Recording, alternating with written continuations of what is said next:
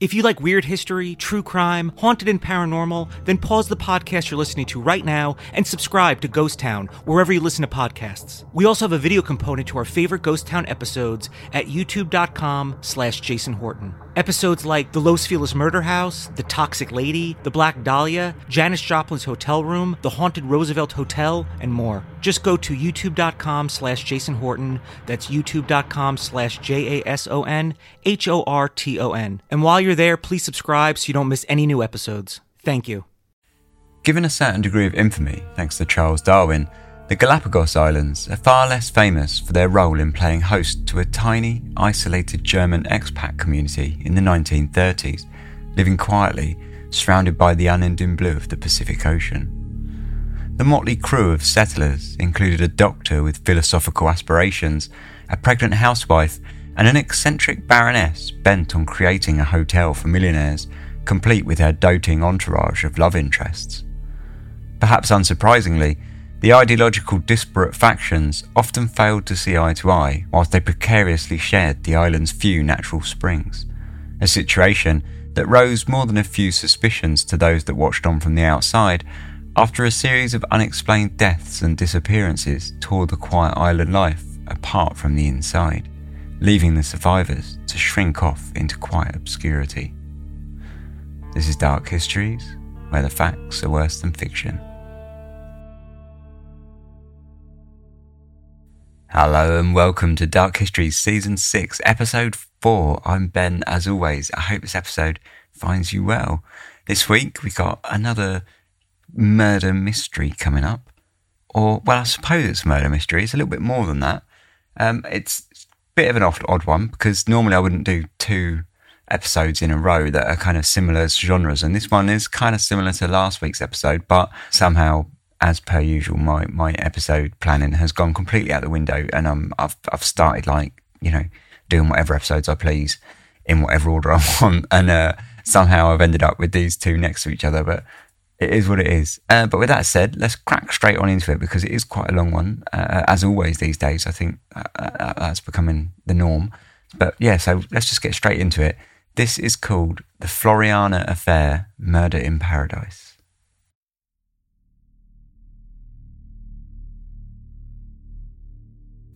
The Galapagos Archipelago, formed from a small cluster of volcanic islands, lies in the Pacific Ocean, 500 miles from Ecuador, off the western coast of South America. Laying with islands on either side of the equator, it has a surprisingly diverse climate due to the Humboldt Current that flows north along the western coast of South America, bringing a cold water stream to the region. The warm season lasts for just over 6 months of the year and brings long hours of sunlight with periodic tropical rain showers.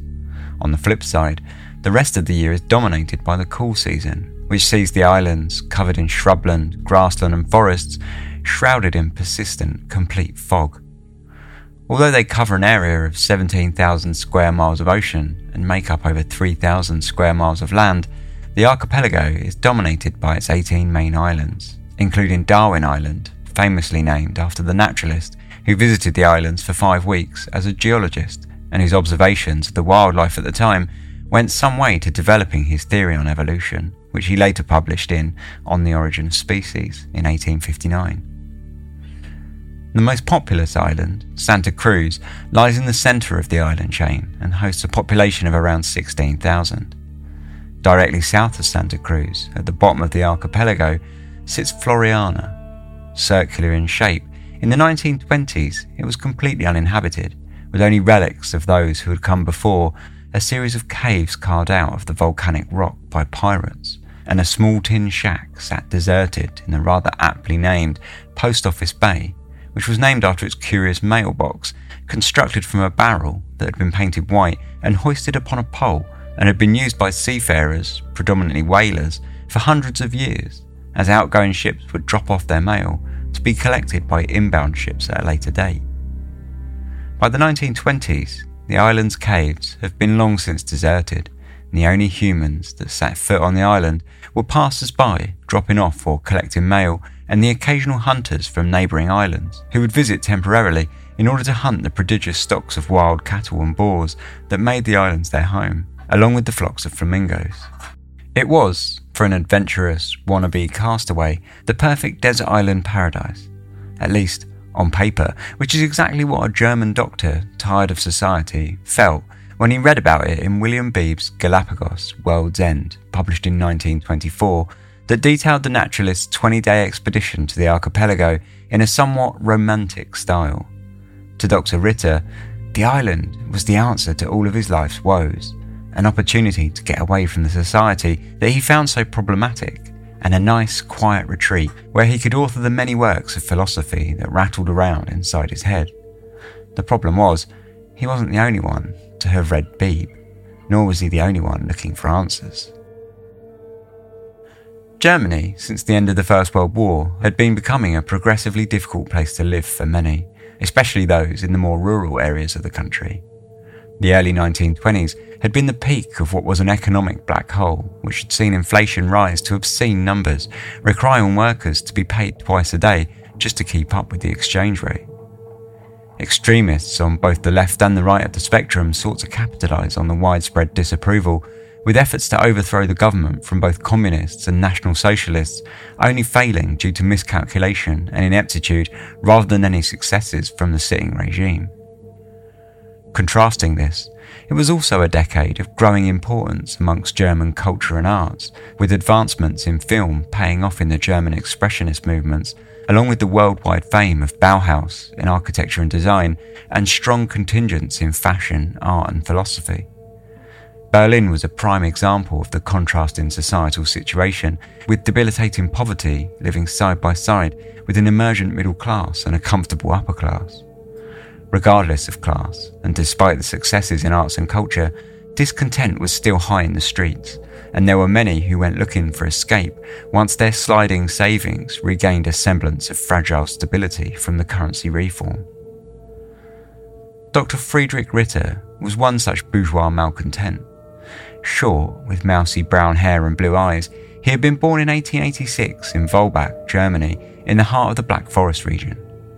His father had a varied career as the Burgermeister of the town, a farmer, storekeeper and carpenter, and Friedrich grew up in a reasonably stable environment, though he was known to have been sickly and struggled with school. He enjoyed forays into the countryside, fond as he was of animals, and he subsequently grew to hate the hunting trips that he would go on with his father. In later life, he went on to study chemistry, physics and philosophy at the University of Freiburg, moving into dentistry and medicine after he graduated.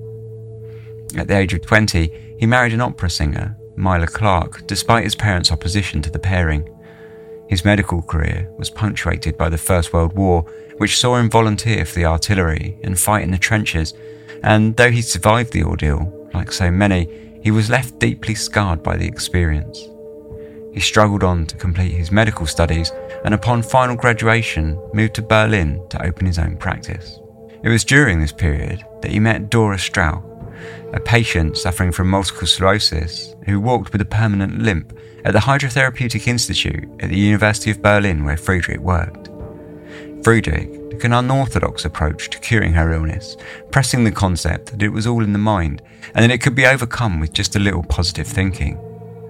During her time as Friedrich's patient, the pair discussed Nietzschean philosophy together, a realm within which Friedrich was fully submerged, along with the Taoist works of the Chinese philosopher Lao Tzu, and he told her of how he intended to one day write his own philosophies down that would marry the two, if only he had the time and lack of distraction that such a task would require. The concept of a paradise found in solitude was another of their favourite discussions, and quickly the couple found a romantic plateau where their minds could recline together. At least they found a subject which allowed Friedrich to lecture a wide-eyed Dora for hours on end about the ills of society and of how it ought to be fixed, in a strange teacher-student type relationship that developed between the two. Dora herself had been looking for work as a trained teacher, but finding no jobs available, she instead took a job as a banker and enrolled in a night school in order to pursue a career in medicine. She had married a family friend, a schoolteacher almost twice her age, who she called a very grave, sedate man. She had hoped to make him young again, but was apparently failing and growing tired of her mission, and she now found their relationship at an unfulfilling dead end. Shortly after her discharge from the Hydrotherapeutic Institute, she enrolled as a patient of Friedrich at his own clinic, despite her husband's reluctance.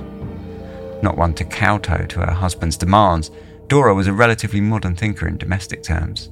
Though her father was a schoolmaster, her parents had raised her with a strong degree of independence, and she now despised the unfulfilling life of a housewife and the expectations that a woman should exist for the comfort of a husband. Both wildly unhappy in their home relationships, Frederick and Dora began a series of secret liaisons that amounted to an affair lasting for 2 years, the time with which Friedrich spent researching for a place that they could escape to in order to find their coveted solitude. In the same year, William Beebe, an American naturalist, published his book, a lavishly illustrated documentation of his expedition to the Galapagos Islands, mixing science with romance, adventure, and brightly coloured illustrations of exotic flora and fauna. It quickly lit the imaginations of people around the world and became an international bestseller. Within its pages, Beebe gave a fairly detailed history of one of the least populated islands, known at the time as Charles Island, though now referred to by its Spanish name, Floreana.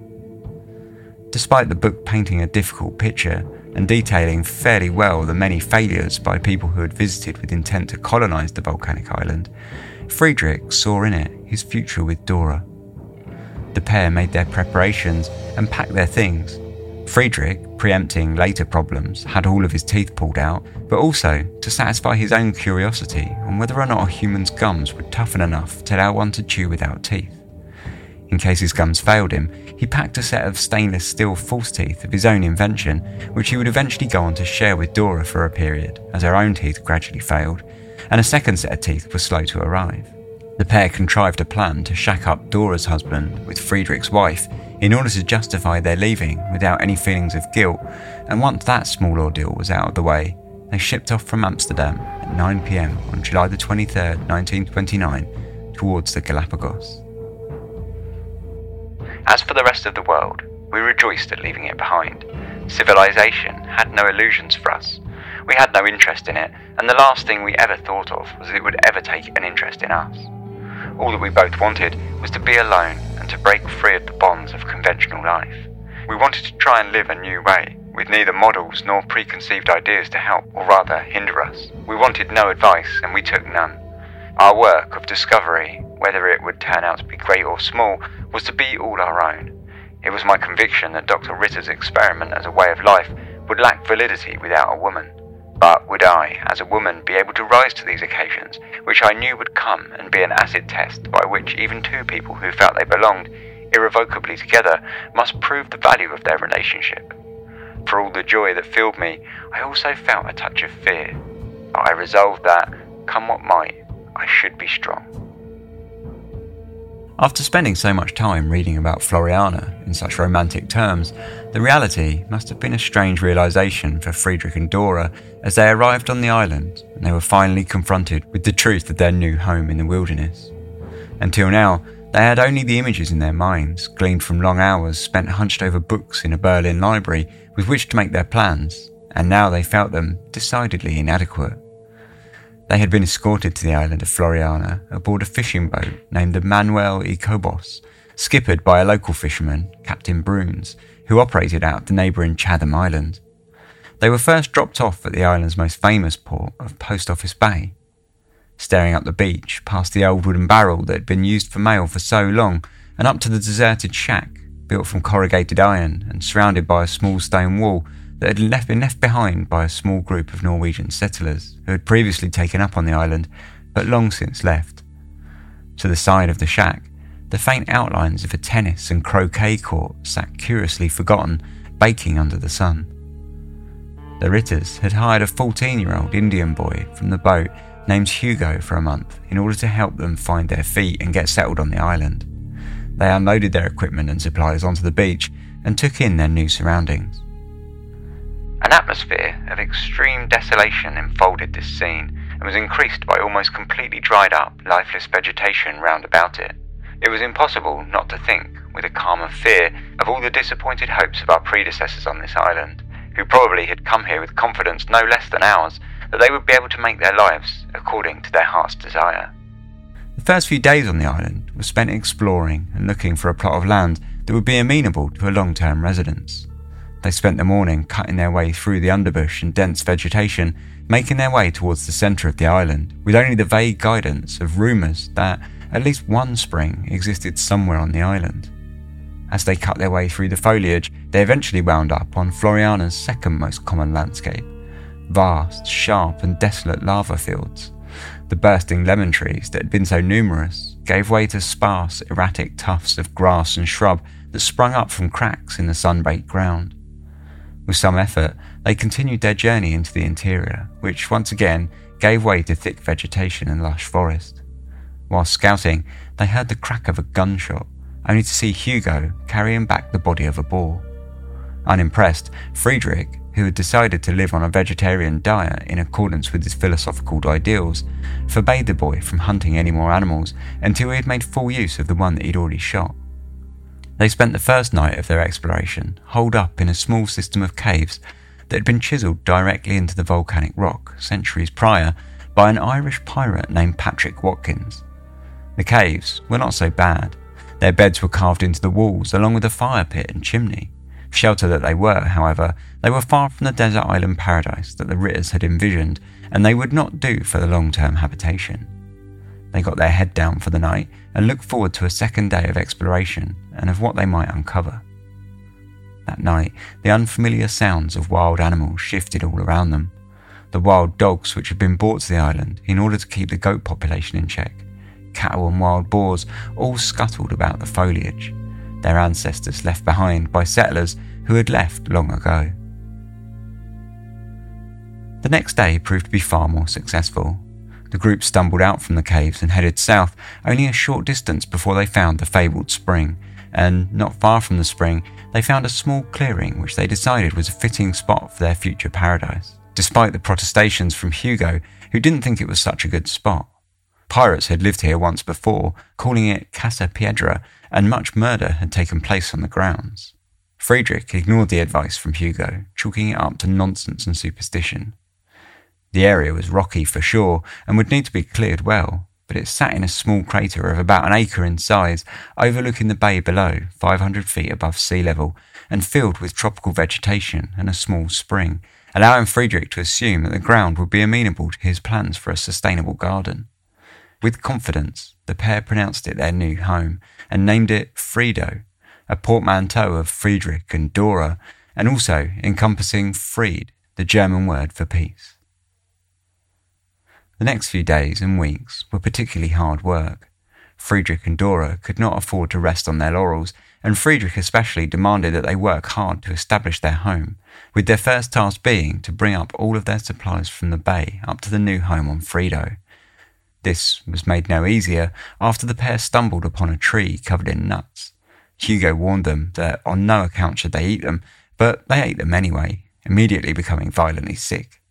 The sickness slowed down their advancements, but they eventually managed to carry all of their belongings up to Friedo and began erecting a fence around their new home. Hugo had pointed out the many animal trails to them a few days prior, and it seemed that the spring attracted wildlife to the area in large numbers, a situation that would not do if they were to keep their garden in good health. They worked throughout the day in clearing enough space to begin their planting and slept at night in hammocks tied to acacia trees, and whilst it may sound something like the paradise that they had once imagined, it was not long before Dora began having misgivings and considered the possibility of leaving the island for home. A sense of desolation froze me to the soul. I felt that I should go mad with joy if any other living being should come into sight, even a cannibal, even a bloodthirsty buccaneer. I thought of all the stories we had heard of former settlers and wondered if, perhaps, some as yet unknown cave upon the island might harbour someone else who might now suddenly appear and rescue me. All kinds of wild and fantastic thoughts of this came to my mind, only to increase the despair with which I realised that there was no one, not a living soul, to help me. Dora's problems on the island were many. Tasked with extremely hard labour of clearing the land around Friedo, despite suffering with physical struggles and walking with a permanent limp, she was also working under the incredibly tough taskmaster of Friedrich, whose philosophies drove him to treat Dora in ways that some outsiders might call harsh, and others may have called abuse. Enraptured by her almost godlike teacher-cum-lover, she wilted beneath his stern gaze as Friedrich consistently discarded her difficulties in order to teach her in the ways of fortitude. Over time, however, Dora pushed on and the little homestead started to resemble something the pair could call home. By October, their garden, planted in a design by Friedrich that fit with his philosophies, was beginning to show fruit, and a group of Norwegian hunters who had stopped in on the island had promised to drop off some building materials the next time they were passing by. They were also gifted a rifle, some dynamite and a wheelbarrow, which helped immensely with the job of clearing the volcanic rocks from the crater, and by early 1930 they were fairly well established and able to eat from their Florian garden. Both Friedrich and Dora were sticking to a vegetarian diet that contained no grains, which was down to Friedrich's belief that flower diseases were plaguing civilized society. For breakfast, they ate fresh fruit and vegetables, and then at midday alternated between a meal of 2 raw eggs, bananas and cane sugar sap, and a salty meal of raw greens, root vegetables, and peanut butter. From time to time, they slipped from their strict vegetarianism, though Friedrich always managed to justify it in some way or another. Things were going well enough on Floreana, and then, one day in mid-May, the newspapers arrived on Frido, bringing with them something of a shock when the pair realised that they had somehow made it to the headlines back home in Germany, and then on across the world, where they were called 2 modern Robinson Crusoes. Ritter and his companion are both students of Schopenhauer and Lao Tzu, the Chinese philosopher who advocates exile from the distractions of a mechanized world. They are firm in their intention of carrying out their unique experiment and spending the rest of their lives on the island, though they admit that they get a bit depressed at times. Despite many of the pieces not painting island life in the most flattering of lights, Friedrich and Dora were concerned. Now that the name of their island was out there, they should expect more visitors. It didn't take long for this thought to then be proved right, and quite soon came the arrival of 3 young Germans who took up residence in Watkins Caves, though they just as quickly discovered that they were not cut out for island life, and they left abruptly. An elderly German lady and a consumptive husband were next to arrive, though similarly, they too quickly concluded that island life was not for them, and left after just 1 week. So far, Friedrich and Dora had been relatively lucky and able to keep their island to themselves, which was just the way they liked it. Friedrich grumbled about the visitors, calling them intruders, and refused to have anything to do with them. Dora, on the other hand, may not have said as much in front of the doctor, but in secret it seemed she longed for company and became quite disappointed that none of the visitors had been women of her age, nor decided to stay. One somewhat more permanent member on the island was Captain Brune, the fisherman who had dropped them off at the start of their journey. He had recommissioned the Norwegians' empty shack in Post Office Bay and turned it into a busy fishing enterprise, which had the secondary outcome of drawing sharks into the bay. Dora didn't hate this so much, as she found his Danish partner to be most pleasing to the eye, with more than usual good looks. Thankfully, things seemed to settle back down for a while, though they were now visited by more passing boats than before. However, this was not always such a bad thing, as they almost always brought gifts and supplies which Frido desperately needed. As their first year on Floreana turned into their second, Friedrich built a more permanent house, utilising a wooden frame with corrugated iron sheets for a roof and large cuts of sailcloth for walls, and they used a piece of piping to funnel water directly from the spring into the kitchen. It was simple, but it was a step up from their previous home, which had been little more than a tent. Their garden continued to flourish, and Friedrich began writing articles to be sent home and printed in the press. It was, he assured the readers, not for want of fame, but to correct the details in the press that had painted them in a poor light in previous articles, such as the suggestion that the pair walked around naked at all times, an idea that Friedrich deemed preposterous. Dora, for her part, made friends with a pet donkey and named it Burro, which Friedrich did not approve of. However, for once, Dora accepted her supposed failures in this department and continued to enjoy the animal's company all the same. Days passed into weeks and into months, with the only punctuations in time being marked by the arrival of pleasure cruisers and scientists who visited the island now and then. One such visitor was G. Allen Hancock, an American millionaire landowner who had bought up half of LA for a few pennies an acre long before it became Hollywood. On top of his land and property, he was involved in oil, banking, and the railway network, as well as construction and farming. On the 2nd of January 1932, Hancock rolled up to the shores of Floreana aboard his boat, the Valero 3. Aboard the boat was a fully equipped laboratory which he used to fuel his interest in biological research, setting out on expeditions to fill his free time. He landed on the island and visited Frido before inviting Friedrich and Dora aboard his ship for a dinner and music concert the following night. Upon their departure, Hancock adorned them with gifts including a kitchen stove, a shovel, steel traps, coffee, lamp oil, soap, flour, rice, chocolate, cooking oil, and a Winchester rifle and ammunition. Friedrich was unimpressed that Dora was so happy to receive the small pleasures from civilization, such as chocolate and coffee, but equally as frustrated was Dora herself, who had already persuaded Friedrich from bringing a gun to the island, going against their plans as it did to live in harmony with the creatures. One last gift was that of flower seeds, which Dora was keen to grow in their garden. Once more, though, such frivolities rubbed Friedrich the wrong way, and he promptly pulled them from the ground at the first opportunity he could, much to Dora's dismay. Secretly, she considered that he may have been jealous of the attention she gave to the flowers, and thought his attitude similar to how he hated her relationship with Burro, the pet donkey. Naturally, she kept all of these thoughts to herself. The following August brought with it cooler weather, along with the arrival of the first new residents to the island that would make a more permanent fist of things. Heinz Wittmer was a middle-aged, respectable-looking German who had fought in the war and never truly recovered from the horrors that he had seen there. His wife, Margaret, was a relatively well-put-together housewife, which disappointed Dora from the start. They had brought their 12-year-old son to the island in the hopes that the solitude and clean air would be helpful to his poor health, as they had been unable to afford to house him in a sanatorium, as the doctors back home had suggested. They decided to move to Floreana after reading Friedrich's accounts in the newspapers, and much to his chagrin, had thought the presence of Friedrich, with his medical background, a great boon, as Margaret was currently pregnant. Friedrich resented this assumption from the start, and to say that the two groups were not getting off on the best foot would be something of an understatement.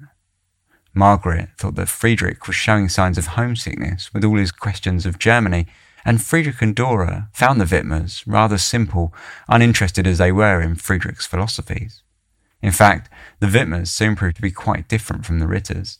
If the Ritters were spiritual and philosophical about their move, the Wittmers were pragmatic and practical. Heinz was a keen hunter and happy to utilise the wild cattle on the island for hides, oil and sustenance.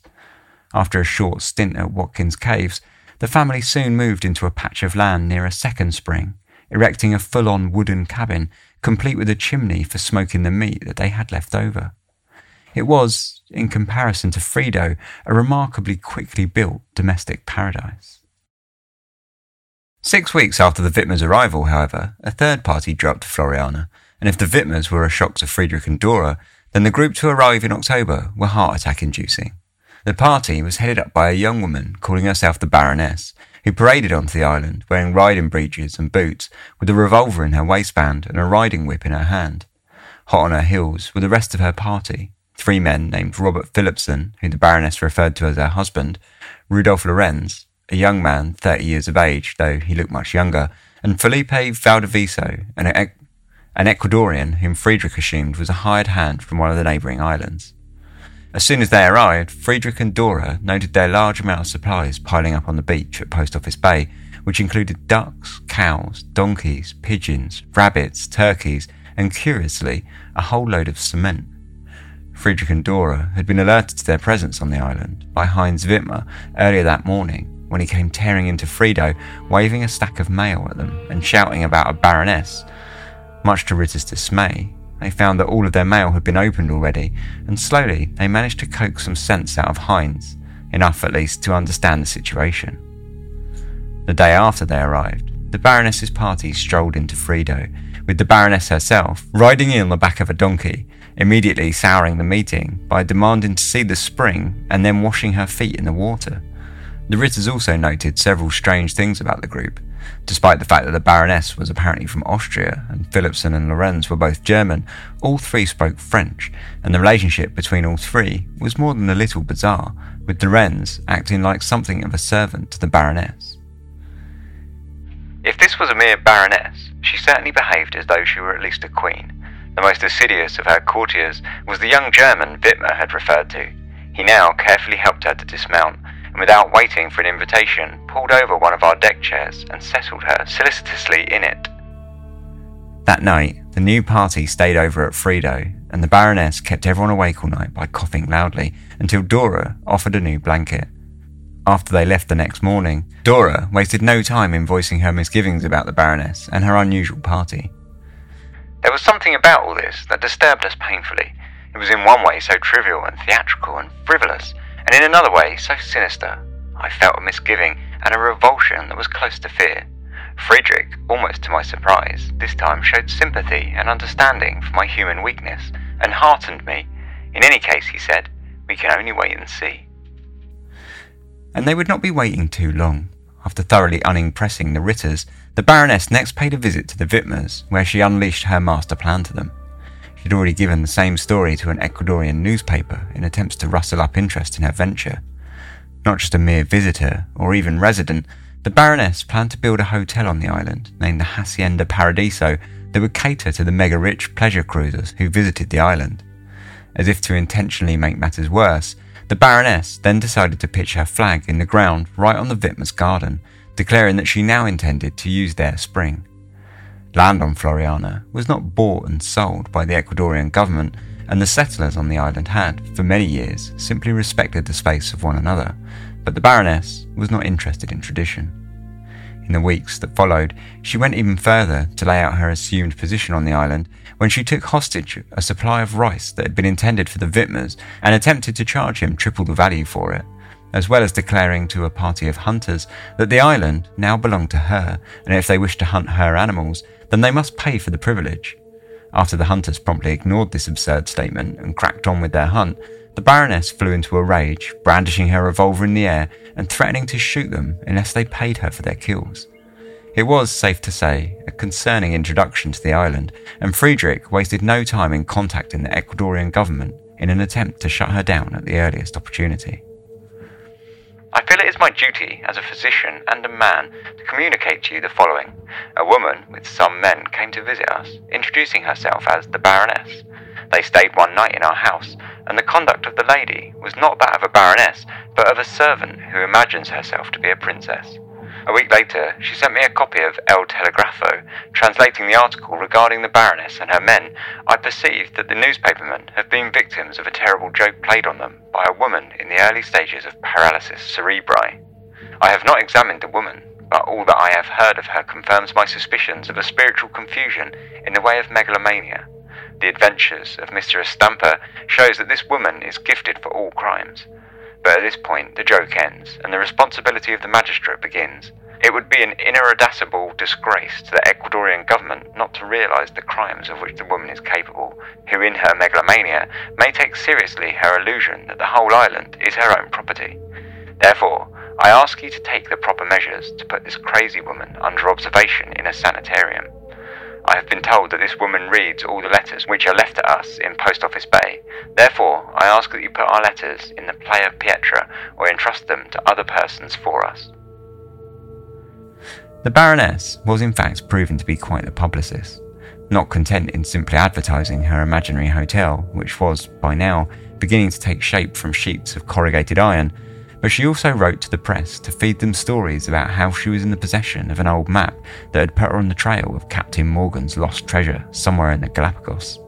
They were, of course, nothing but wild rumours and fiction, but presumably the Baroness thought that these adventure stories would do well, keeping her in the public eye and promoting the Hacienda Paradiso to her target market in America. In response to their neighbours' hastily built corrugated iron hotel, the Wittmers strung a barbed wire fence around their own garden, mainly in order to keep wild animals from their crops, but it did have the secondary effect of separating his own land from the Baroness's. Heinz Wittmer also busied himself with the rebuilding of his home, erecting a full-on log cabin complete with stone foundations, fireplaces, separate rooms and chimneys for smoking meat. That Christmas also saw the delivery of Margaret's second child, a son they named Rolf, the first native of Floreana. The birth of Rolf did seem to have a calming effect on all three factions on the island, and they all came together over the new year to give the new baby gifts. Even the Baroness saw it fit to offer the Wittmers a gift of a dress for the baby, and when Dora planted a new bed of flowers in the garden at Frido, Frederick, for once, did not complain.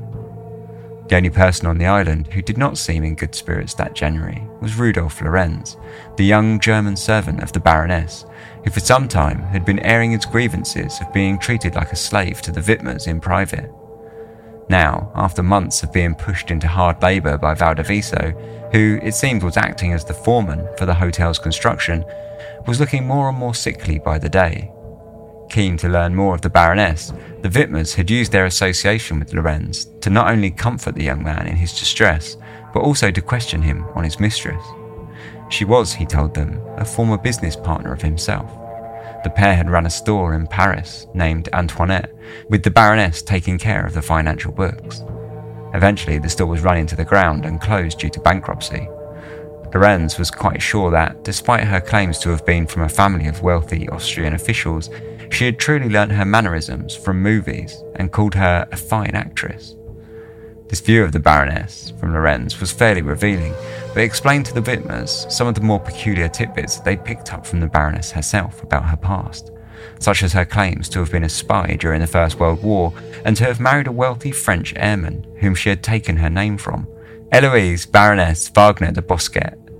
These stories were actually reasonably plausible compared to some of the claims that she would make later to the wealthy visitors of the islands, such as her relationship with Franz Liszt and Richard Wagner, who she told people were her uncles.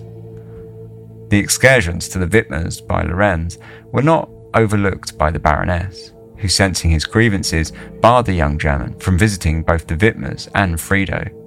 She also took to locking up his possessions in a cupboard, and at one point banished him down to the Norwegians' empty shack on Post Office Bay after he had fallen ill. Thankfully for Lorenz, Valdiviso's contract was up in January of 1933, and he left the island aboard Hancock's Valero 3, which had returned to visit the island during its latest expedition in order to drop off supplies and for Hancock to meet the Baroness. The visit caused much fuss throughout the island's residents, with much fighting over the usual gifts, and much to Friedrich, Dora and Wittmer's alarm, the Baroness placed an order with Hancock, who had found her positively charming, for 400 sheets of corrugated iron and 40 window panes, with which she planned to expand the Hacienda Paradiso. A similar occurrence happened in May when the Ecuadorian governor arrived on the island to follow up on Friedrich's letters about the Baroness. Quite different from placing her in a sanitarium, as Friedrich had suggested, the governor instead gifted her 4 miles of land for her hotel project and insisted to the Ritters and Wittmers that they must share their springs with her. Before leaving, he also invited the Baroness to holiday with him on the neighbouring Chatham Island. The fact that he'd stayed the night at the Hacienda Paradiso and that the other residents of the island had already suspected her to be sex mad, the insinuations made by Dora the next day that she had done more than simply charm the governor with words, was very plain. That summer season on Floreana was the toughest yet for all the residents. A long-running drought was punishing them by drying up the springs and parching their gardens, baking the ground under the hot sun. Tensions were running high across all factions and were made no better when Burro, Dora's prized donkey, went missing on several occasions. It eventually wound up straying into the Wittmers' garden one night, and Heinz, who had been waging a long-running war with the wildlife over his property, had shot the donkey on sight. Alarmed at what he had done once he'd realised the truth, he confessed the act to Dora, who felt sure that the donkey had been lured into the Wittmers' garden by the Baroness. Meanwhile, back in the Hacienda Paradiso, the Baroness had kicked out Lorenz, who, tired of being beaten by Philipson, had sought refuge at the Wittmers' house, who had taken the young German in after he had been turned away from Frido, where Frederick and Dora had rejected his pleas due to not wanting to raise the ire of the Baroness any further. Amongst all of this craziness, Hancock had returned, this time bringing with him the Hollywood actor, director, producer and writer Emery Johnson. The pair had decided to cast the Baroness in a silent film with her playing the role of a pirate empress, the results of which are about as crazy as this whole story sounds so far. In the week after Lorenz moved out of the Hacienda Paradiso, the Baroness came to check on him daily at the Wittmers, calling for him to go for a walk, and when he would return, Margaret said he would sit in the corner and cry to himself for several hours. This continued for about a week until the 26th, when Margaret and Lorenz stopped into Frido to tell Friedrich and Dora a very strange tale. Earlier that day, the Baroness had come to the Wittmers' house in order to see Lorenz as usual. However, Margaret informed her that he was currently away from the home hunting with Heinz. The Baroness had then gone on to tell Margaret that some friends had visited the island on a yacht and invited her and Philipson off on a cruise to Tahiti. She asked Margaret to pass this message on to Lorenz and asked him to look after her things in the Hacienda Paradiso in case of her return. Friedrich, Lorenz and Heinz visited the hotel, and Lorenz immediately started divvying up all of the Baroness's possessions in order to raise money to leave the island. And as it turned out, she'd left behind quite a lot. In fact, it appeared as though she'd left behind almost everything, including her hat, her family photos, and her copy of The Picture of Dorian Gray, which was practically a lucky charm that she was said to have carried with her everywhere she went. Heinz was happy to buy the corrugated iron that the hotel was built out of and used it as a roof for his new house. At least, this is the story as far as was officially given in a joint statement made by Heinz Wittmer and Dora aboard the Valero 3 with Hancock as their witness several months later, for the Baroness did not return. In fact, no one ever saw the Baroness again. With the disappearance of the Baroness, life on the island quietened down somewhat. Though wealthy visitors did stop in to see her still, the Wittmers or Friedrich and Dora would tell them the same story, that the Baroness had set off aboard a yacht in the direction of Tahiti. April brought with it both the rains that would put an end to the long-running drought on the island, and a visit from Rolf Blomberg, a wealthy writer who had been exploring the Galapagos. After hearing Lorenz's plight, he agreed to take him off the island in order that he might able to catch a ride home to Germany from the neighbouring Chatham Island. When they arrived on Santa Cruz, Lorenz begged the captain of the ship to continue straight on to Chatham, as he was afraid of missing his connecting boat. The weather had not been favourable, however, and the seas were rough and choppy, and so the captain denied the request, preferring to wait until morning. Lorenz started tossing his money about in desperation, offering the captain a fistful of cash in order to leave right away, and so, reluctantly, they sailed for Chatham. It was, unfortunately, Lorenz's desperation that would get the better of him, as the pair were never seen alive again. Several months later, in mid-November, the mummified corpses of Lorenz and the Norwegian captain were discovered on Marchena Island by a crew of tuna fishermen. There was no sign of their boat, which appeared to have sunk. The young German had eventually managed to escape the Galapagos, but not quite in the same sense as he would have hoped. The same week that Lorenz's body was being reported on in the international press, Dora ran into the Wittmers' garden calling out for help. Friedrich had eaten some poisoned chicken and was gravely ill. Heinz and Margaret accompanied her back to Frido. However, by the time that they arrived, Friedrich was already looking in a terrible condition. His tongue had swollen and he was unable to move, struggling to breathe, and seemingly in a great deal of pain, though he refused any morphine. Dora told the Wittmers that the previous day Friedrich had opened a jar of pork meat that had gone bad and had fed it to the chickens, who promptly died. Not wanting to waste them, he assured Dora that if they boiled the bodies of the chickens enough, then the toxins would be removed and the chickens would be safe to eat. Apparently, Dora had failed to boil them quite enough. Margaret thought that Friedrich was showing a certain degree of animosity towards Dora, flinching as if to punch or kick her whenever she drew close to him on the bed, and this sense was more or less confirmed in his parting words.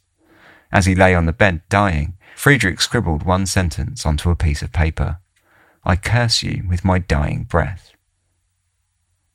Heinz and his son buried Friedrich in a grave on Floreana, fashioning a small wooden cross for a headstone. Dora chose not to attend the burial. Captain Hancock arrived at Floreana on the 4th of December, this time hoping to aid in the formal identification of Rudolf Lorenz and to investigate the rumours of the Baroness's disappearance. He was shocked then to hear that he could chalk up another death to the rising toll when Dora told him of Friedrich's passing. Hancock informed the Associated Press, and within days, sensationalist accounts of the story were winding their way into newspapers across the world. Ritter, Galapagos nudist, dies without telling orgy secrets. US scientists solve death mystery, but Baroness eludes them. Sudden death of a world-famed nudist, solution of an equatorial death mystery, and the strange disappearance of a Baroness Empress was the news flashed from one of the world's loneliest islands today by a party of Smithsonian scientists. Captain G. Allen Hancock, master owner of the exploration cruiser Floreo 3, found the maze of mysteries, tragedy and adventure when his scientific party landed on the old convict Isle of Charles, 500 miles off the coast of Ecuador. Dr. Friedrich Ritter, self-exiled Berlin philosopher and raw food faddist, who during his 6 years on the lonely island regarded Captain Hancock as his most intimate friend back in civilization, died from a paralytic stroke, November 21st. The equatorial death mystery of waterless Marchena Island, where 2 mummified bodies were seen on November the 17th by a tuna clippers crew, was found by Captain Hancock to be a triple tragedy. He identified 2 victims as Rudolf Lorenz, former Parisian of Charles Island, and Trygve Nugrud, Norwegian sailor of Chatham Island. The other was Nugrud's Negro boy helper, whose body had not been found. The strange Baroness, Eloise Bosquet de Wagner, who Dr. Ritter had written Captain Hancock, held a clue to the strange drama, mysteriously left the islands July the 5th with Robert Philipson. Not a word has been heard from the couple for 5 months. Shortly before she vanished, Captain Hancock reported she drove Lorenz from Charles Island, of which she was the self-styled Empress. His pleas of food and water were refused by the Baroness. Without supplies, the Wrens, Nugarud, and the Negro boy sailed in the Norwegians' launch for Chatham Island, 50 miles south from Charles. Storms and probably engine trouble drove them 100 miles to the north, where their bodies were found on the barren, waterless islands of Marchena. Important pages in the tragic story were left blank by the disappearance of the Empress and the death of Dr. Ritter, his mind surging with the turmoil of the isolated island where he had sought peace 6 years ago. The former Berlin dental student died 15 days ago. Hancock stayed on the island for a few more days, acting as journalist to the world's press before departing, along with Dora, on the 7th of December. Dora was intending to return to Germany, leaving the Wittmers in charge of Frido, who now found themselves alone on Floreana. While she was aboard the ship, she refused to speak about her time on Floreana, though rumours quickly sparked through the crew that her relationship with Friedrich had slowly turned sour. As the doctors grew more abusive towards Dora, she eventually snapped and killed the doctor and was now fleeing the island. There was also a second rumour swirling that Friedrich himself had had a hand in the murder of the Baroness. All the talk led to the Floreo 3 returning to Floreana to get a joint testimony signed by both Heinz Wittmer and Dora, straightening the story out to that of the original, that the Baroness up and left aboard a yacht, much to everyone's surprise. The governor of the Galapagos undertook an official investigation into Friedrich's death, questioning Dora with the aid of an interpreter. Dora, who spoke in German, had her answers translated to Spanish for the governor. However, the translator later admitted to leaving out a good deal of information in order to get Dora back aboard the Floreo and home to Germany. Shortly after, the death certificate for Friedrich was signed and stamped, and the matter officially put to bed. Dora arrived back in Germany and later wrote her own account of her time on Floreana, though it's a fanciful version of events in the extreme. She never did manage to get Friedrich's books of philosophy published, though perhaps this was for the best. Waldo Schmidt, an American biologist who had been acquainted with the doctor during an expedition to the islands, said unsurprisingly that Ritter's book is of theosophical leanings, but it is the type of theosophical writing that no one cares to read after seeing the first page or two. Dora passed away in Berlin in 1942. On the 2nd of December, the governor of the Galapagos arrived on Floreana with an armed escort to investigate the Wittmers. Before his death, Friedrich had written an article in an Ecuadorian newspaper accusing Heinz Wittmer of murdering the Baroness. However, after having an amiable lunch with the Wittmers, the governor left satisfied with their story that she had boarded a yacht for Tahiti. Shortly after this, Margaret sailed to Germany for a holiday, returning to Floreana a year later in January of 1936. The Wittmers lived out the rest of their days alone on the island. They had a third child, a daughter, in 1937, and in 1938 were visited by the American President Franklin D. Roosevelt, who privately tried to pry information on the Baroness from them, though he found that they were not interested in talking, even to the President of the United States. Heinz Wittmer passed away in 1963, outliving the first Wittmer child, Harry, by nearly 15 years, after he had drowned in 1951. Margaret Wittmer remained on the island until her death in 2000. If the Wittmers ever knew more about the deaths and disappearances than they told anyone publicly, then they took it to their graves, leaving the mysteries of Floreana to continue off into obscurity. The story of the Floreana affair is bizarre in the extreme, full of huge egos and bombastic characters. Perhaps one of the most peculiar outcomes of the entire thing, however, is the speed at which the inquiries into the deaths and disappearances were officially wrapped up, with very little investigation taking place at all. If we are to believe Dora's words in her book that there had been murder on Floreana, then it is a guarantee that there had been at least 2 murders that had taken place, that of the Baroness and of Philipson.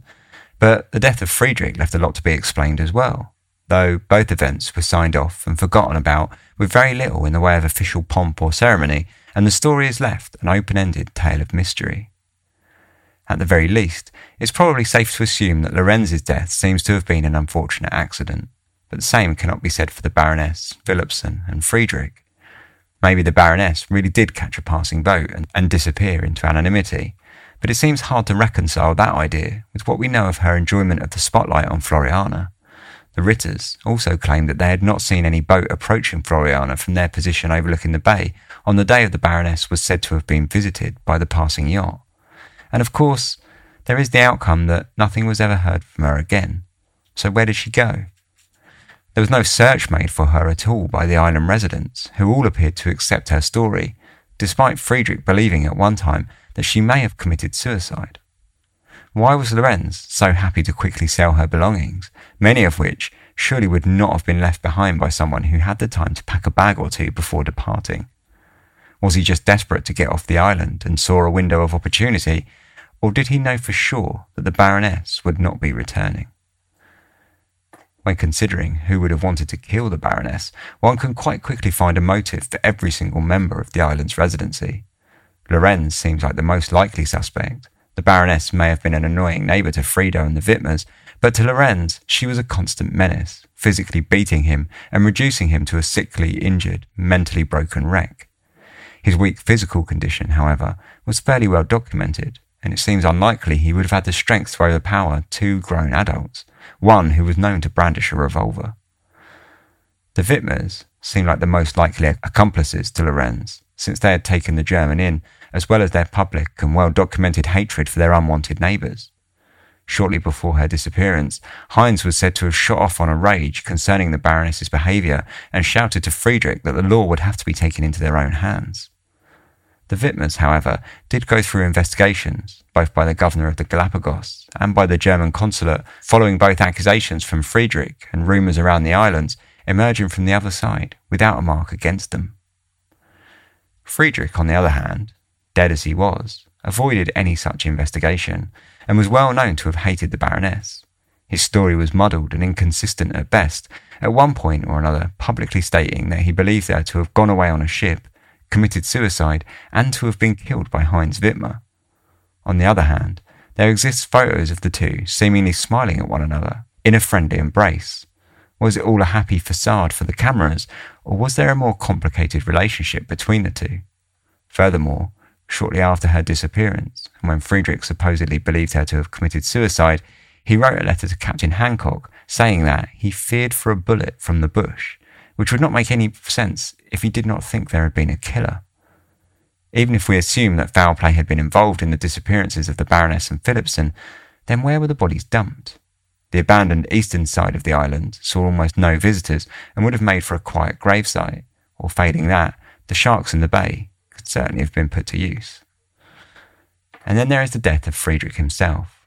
Can we take Dora's story for fact without asking any questions? Why was Dora not more sick if they had both eaten the poisoned chicken? And why had she waited for such a long time until it was far too late for any help before she contacted the Wittmers about his sickness? And why had Friedrich's final message been one of such hate? Judging his symptoms from the account of the Wittmers, they seem to have been consistent with food poisoning. However, Dora's account of Friedrich's death in her book makes no mention of any spoiled food and instead chalks it up to a stroke, completely contrary to any other account. In fact, Dora's account of his death is almost entirely fictional and either an intense display of denial or complete fantasy in an effort to portray his death as something far more noble and dignified. There is, of course, the obvious accusation following the rumours that Dora had poisoned Friedrich, that their relationship had deteriorated so far and harboured such a level of resentment that Dora, impulsive as she was known to be, took it upon herself to poison her lover. This would have certainly gone some way to explain many of the questions that surrounded the curious deathbed scenes and would fall in line with all the rumours that quickly erupted from the island that her and Friedrich's relationship had long since turned abusive and difficult for some time before his death. On the flip side, there is the other potentiality, that Dora did poison Friedrich. However, it was entirely accidental.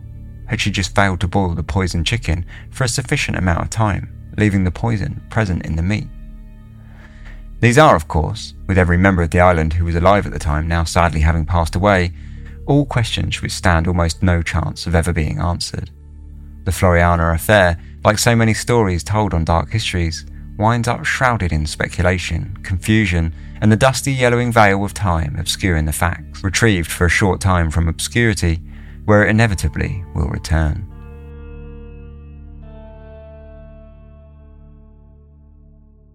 So that was the Floreana affair, about as convoluted a web of lies and deceit and confusion as there's ever been on Dark Histories. So we'll talk a little bit about that and try and unpack some of it after these short advert. Forbidden history, grisly ghosts, monstrous cryptids, and harrowing folklore dominate Japan's history and culture. Mysterious Japan is a bi-weekly podcast presenting these spine-chilling horror stories, urban legends, and unbelievable histories in a campfire story format. Many of these tales have never been presented in English before. Our journey takes place where dark history and supernatural folklore collide.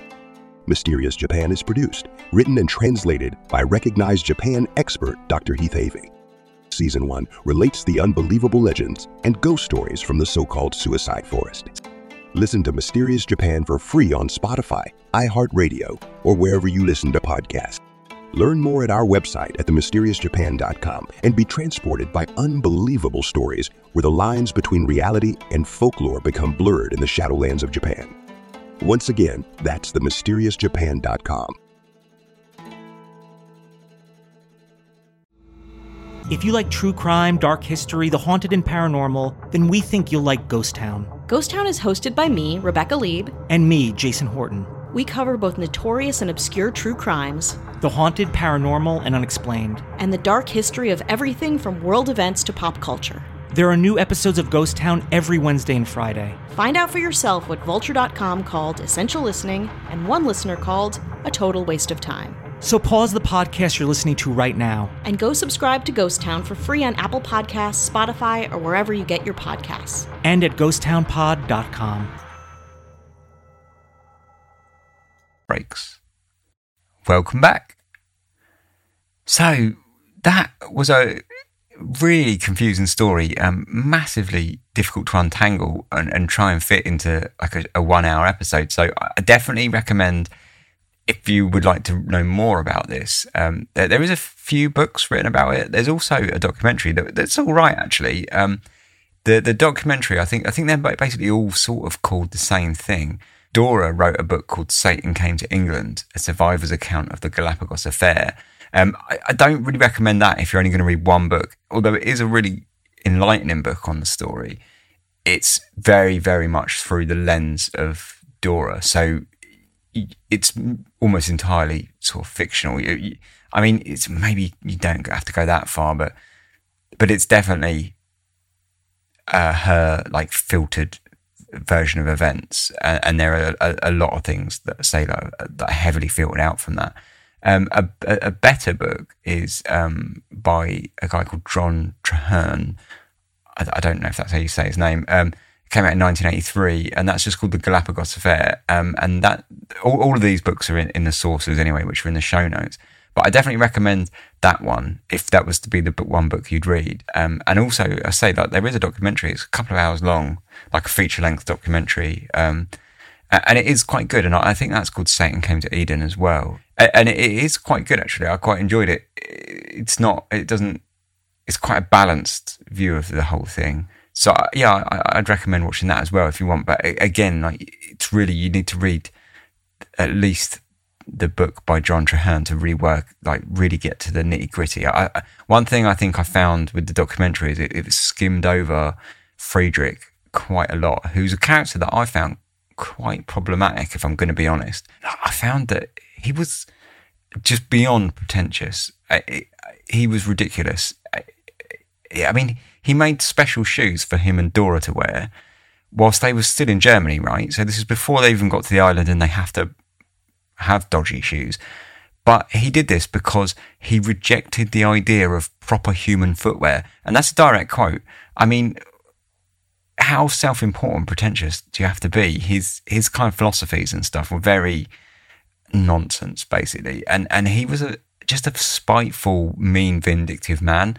And it seems to me, and you have to be careful when you make these claims and stuff, and you know, you've got to be a bit careful about what you're saying, but he seems very abusive to me towards Dora. I mean, he basically trod her into the ground and then fairly sort of psychologically abused her, I would say. And I suppose that sort of draws us on to whether or not she killed him, which is that, you know, the rumours.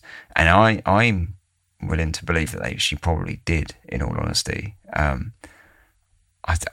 do think there's quite a lot of suspicion around that. And what's really interesting is the interpreter, when she was being interviewed by the governor, he left out a lot of the information just in order to kind of get the inquiry done and get her back on the boat and back to Germany as quickly as possible. And that's because the people on board the Valero, the Valero boat, Hancock and such, and they were basically on her side after hearing her story. And I think the story that they would have heard was probably that Friedrich was abusive and their relationship had gone to hell. And I think she probably snapped and bumped him off. Wouldn't surprise me at all, because I would say that he was being abusive even when she thought he was being brilliant. At the very least, you can say he was being mean-spirited and spiteful towards her, and even somewhat resentful, it seemed to me. And she thought he was doing great. If that's the case, then when their relationship went bad, I'm absolutely sure he would have been really horrible to her. So yeah, I can kind of go along with that. I think that's actually the easy part of this whole thing to work out. I think she definitely bumped off Friedrich. The Baroness one is slightly more difficult, because then you look at that and you think, oh, you know, obviously it was Lorenz, right? That's the obvious answer, because Lorenz, again, was being like heavily abused by pretty much everyone in the Hacienda Paradiso. So you think, right, it's bound to have been him. But he was really unwell and apparently like really sickly and weak. I don't think he would have been able to physically take on the Baroness and Philipson. It doesn't make much sense to me. Heinz, on the other hand, seems very capable. He was like basically an adventurer. He built their house. He was hunting on the island. You know, he'd been on the island a long time then, working with his hands and like doing a lot of physical exercise every day. He would have been in some shape, I think. And, you know, he profited out of it because he got all the corrugated iron for his new house. So, you know, to me, I would be pointing my finger towards the Wittmers, which are really interesting because they're the ones that ended up on the island by themselves, happy as Larry. But there is a lot of suspicion on it being Friedrich.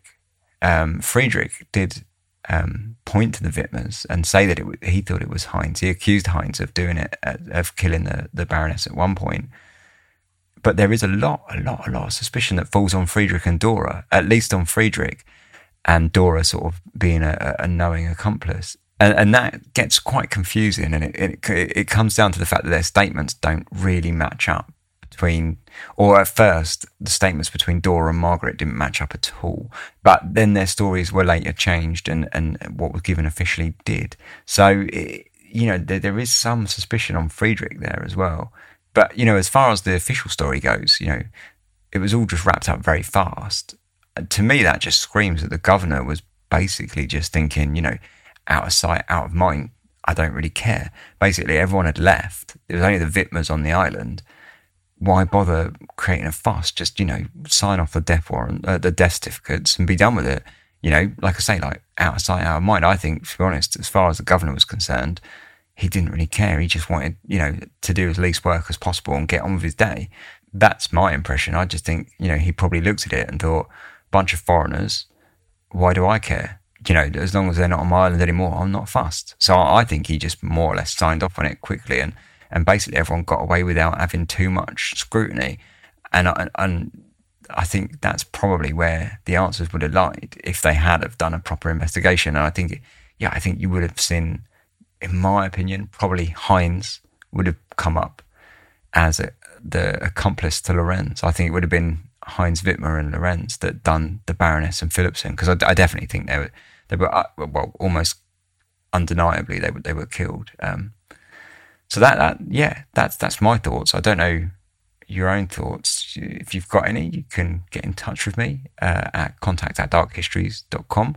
It's the email. That's also in the show notes with all the other ways that you can contact me across all social media like Twitter, Instagram, Facebook.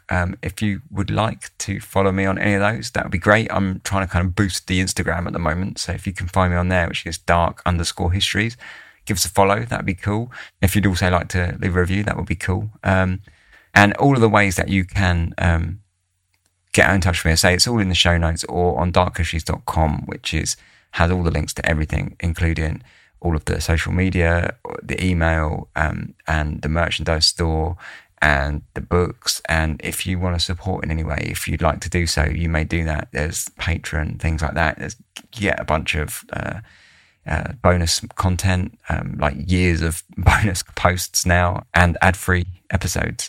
So yeah, if you'd like to support, you can. Of course, you're absolutely under no obligation to do so. So anyway, yeah, thanks very much for listening. Back again in a couple of weeks with the next one that is not going to be a murder mystery. I'll see you in a couple of weeks. Until then, take care. Sleep tight.